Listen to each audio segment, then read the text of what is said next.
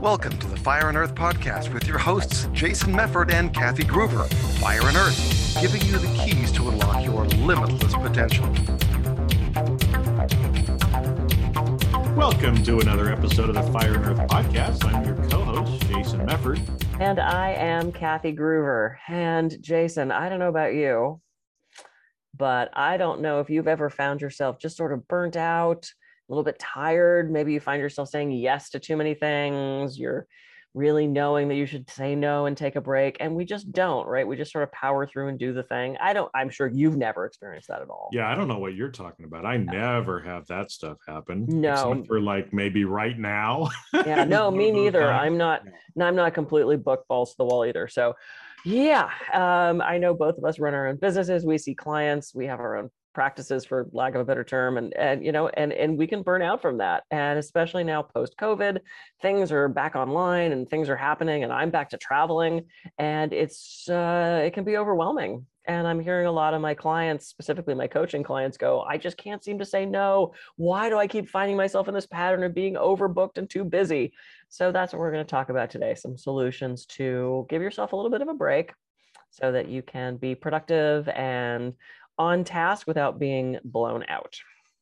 Yeah, because I think a lot of times, especially if you're an overachiever, and the fact that you're listening to podcasts when you don't have to probably means that you're an overachiever, like the two of us are, right?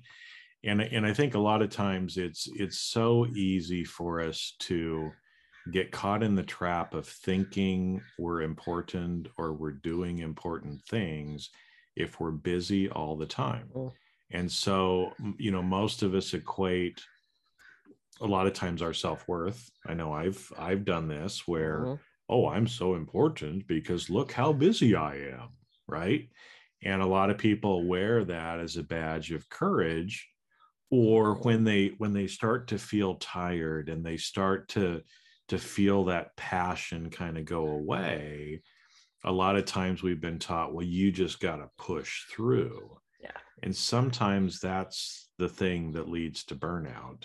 Yep. When sometimes we do just need to take a little bit of a pause and realize, you know what, it's okay if I don't answer those emails for a day. Right. Nothing's going to happen. Yep. It's okay if I clear my calendar one morning a week and I go to the beach because I need to do it, right? Because sometimes that's what we need more. We don't need more doing. We do not need more doing. And we do need more being. And to quote Eckhart Tolle, can we find the being in the doing? We have to do. I mean, we have to put our pants on and leave the house and go make a living and pay the rent and pay the mortgage. And, we do live in a society where we have to do those things. And how can we do it in such a way that we're not driving ourselves crazy and burning ourselves out? Because there is such a thing as compassion fatigue. And being that my practice is probably, I think I'm maybe at 50-50 or 60-40 of massage and coaching. And then there's all the travel with the speaking and the writing. That's a whole separate thing. And this week I found myself having 5 clients a day, which I haven't had in a while, from a desire to not have 5 clients a day. But this week, for some reason, I had 5 clients every day. And it was a beautiful mix. It was a beautiful mix of massage and coaching. But I still found at the end of every day, I came home and was like, oh my God, I'm just exhausted, because the coaching stuff's emotional. That's emotionally and intellectually draining. And the massage is physically and emotionally and intellectually draining because everyone talks to me on the table. So I feel like I'm still kind of coaching, even though they're, laying face down and not sitting across from me in the chair. So it's like, and again, I've had so many clients say, how can I got to say no more. And a couple of things that popped into mind as we talked beforehand about doing the show was, some people have the saboteur of the pleaser, where they feel like they can't say no to things. Some people have that past thing where they find their validation and identity through achieving, through being very busy. This is my Capricorn that we've talked about. As long as I stay busy, I can't perish. And sometimes it's guilt, And the fourth one, let's be realistic. Sometimes there's a shit ton of work to do. Sometimes there is a workload. Maybe there's a project that's due. Maybe there's a deadline where you do have to power through and work. And so one of the things I encourage people to do is, rather than waiting for that one vacation a year, or that finally I have a weekend free, make sure you're taking little breaks throughout the day. And maybe that's 5 minutes of meditation. Maybe it's stretching. Maybe it's laying on the floor and staring at the lights. Maybe it's walking around the building. You've got to find a way to take daily breaks to make sure you're not burning yourself out. So that was my first little tip of what to do to make sure you don't lose your mind. Yeah, because I think, you know, a lot of times, I mean, I've seen that too, where even, you know, this week, like, you know, what was it, Wednesday of this week, from literally 10 o'clock in the morning until 4 o'clock, 6 hours straight, I was on calls. Mm-hmm. Right. I had just enough time to get up and go to the toilet, pretty much come back. Yep. At the end of that time, I was exhausted. Right. Because again, like you said, coaching calls, you know, other things like that are emotionally draining for the coach as well. Mm-hmm. And so, you know, like you said, taking those little breaks, and we've talked about this before on the podcast, you know, about taking little breaks, you know, trying to, you know, make sure that you're putting some blocks of time during your day so you can go for that walk, or you can, you know, sit in meditation for 5 minutes, or breathe, or, you know, do some different things to kind of break it up and at least get up out of your chair. Yes. That will help as well. But, you know, what I think is interesting, and like you were saying, there's a lot of people saying, how come I can't say no? And so maybe we need to go there a little bit too, mm-hmm. because a lot of times, you know, I think it was Warren Buffett, I think, that said, you don't have to-do lists, you have don't do lists, kind of a thing, right? And it's like, you know, we need to learn how to say no, because most of us, again, that are overachievers, will try to overcommit ourselves. Mm-hmm. And if we overcommit ourselves, then we don't get all of our shit done. Yep. And if we don't get all of our shit done, then again, as overachievers, we start being hard on ourselves. We start saying bad things about ourselves. Oh, Jason, you're so stupid. You can't do this. How come you didn't get that done? Look, you lied to that person because you told him it would be here by the end of the day, and it's been 3 days, right? And so there's this subtlety to the whole thing of, by trying to be so busy that you can't get everything done, you're actually beating yourself up more than if you would just slow the fuck down and tell people, no, I'm sorry, I'm not available for that, or I can't do that this week. I'm sorry. Yeah. And I'm finding myself doing that. You know, I had a call from a client who sounded fascinating, just had back surgery, wanted to help with the rehab. I would have to come to the house, and I was like, I don't really do that anymore. And then I said, well, where in town are you? Thinking, well, if they're right around the corner from my office, no, they were far away. And I was like, I just can't. I'm sorry. I'm booked for weeks and I just can't accommodate that. And so I started referring clients out, because I know what my limitations are. I no longer shove clients in that little 45-minute spot. I cross that off my calendar and I take that time, because I know if not, I'm going to burn out. I'm going to be miserable. I'm going to be of no use to my partner, to my clients, to anything else. So recognizing your limitations, I think, is huge. And being that I spent so many years building a business, overachieving. I'm not a pleaser, but I'm definitely a hyperachiever. I find my validation through doing, which is, I'm trying to shift that, and so many people do. And it's like, I'm finally recognizing, I can take time off. And today, you and I adjust our recording schedule because I was starting to feel burnt out. And I'm like, I need that extra hour in the morning. And you and I recognize when we call each other and go, dude, I can't fucking do it right. We recognize, okay. And I was very grateful for that, by the way, because I could use the extra hour of sleep as well. Right. So. That's why you're like, enjoy your hours. I'm like, you too. So it's important to recognize that. And one of the things that really helped me is I looked at my real numbers make sense, right? So I looked at my budget. I looked at how much money I had to make. I looked at how many clients that meant. And I know that if I see a certain number of clients, that is the minimum that I need to do. Anything over that's gravy. So if I have a client or two that cancels, rather than getting into this lack mentality of, oh, I'm not going to have enough, I count how many clients and I go, I still have 5 over my minimum. Why am I freaking out? And then it becomes my choice as to whether I put someone in that spot or whether I head to the beach with my boyfriend or whether I meditate or whether I work on my continuing ed or my book that I'm writing, or I get to choose what to do at that time. But knowing what I needed to make actually really turned that around for me, because I didn't have that self-employed panic of, oh, I'm failing. It's I'm like, going to be able to pay taxes the end I of the know. week or whatever. Oh God, yeah. It's like, ask the, what do you know to be true? I have plenty of money. I have plenty of clients. Figure that out for yourself. How much and that's for a self-employed person. If you work for somebody else, it's a little harder. Well, it's a little different, but I think it's again, because most of us, I know you and I are in this overachiever state, right? And we've conditioned ourselves to thinking that checking shit off my list means I'm important, or it means I'm doing something, right? I mean, Mm-hmm. But at the end of the day, it really doesn't. And a lot of times we just have to stop and put things in perspective, right? Yeah. So it's like there was something that I've got a few things that I carry forward on my list, right? I use Asana kind of for like, to do kind of stuff and projects and things that we're working on. And there's some stuff that I'll carry forward, right? Because it's like, that's a really good idea and I should do that.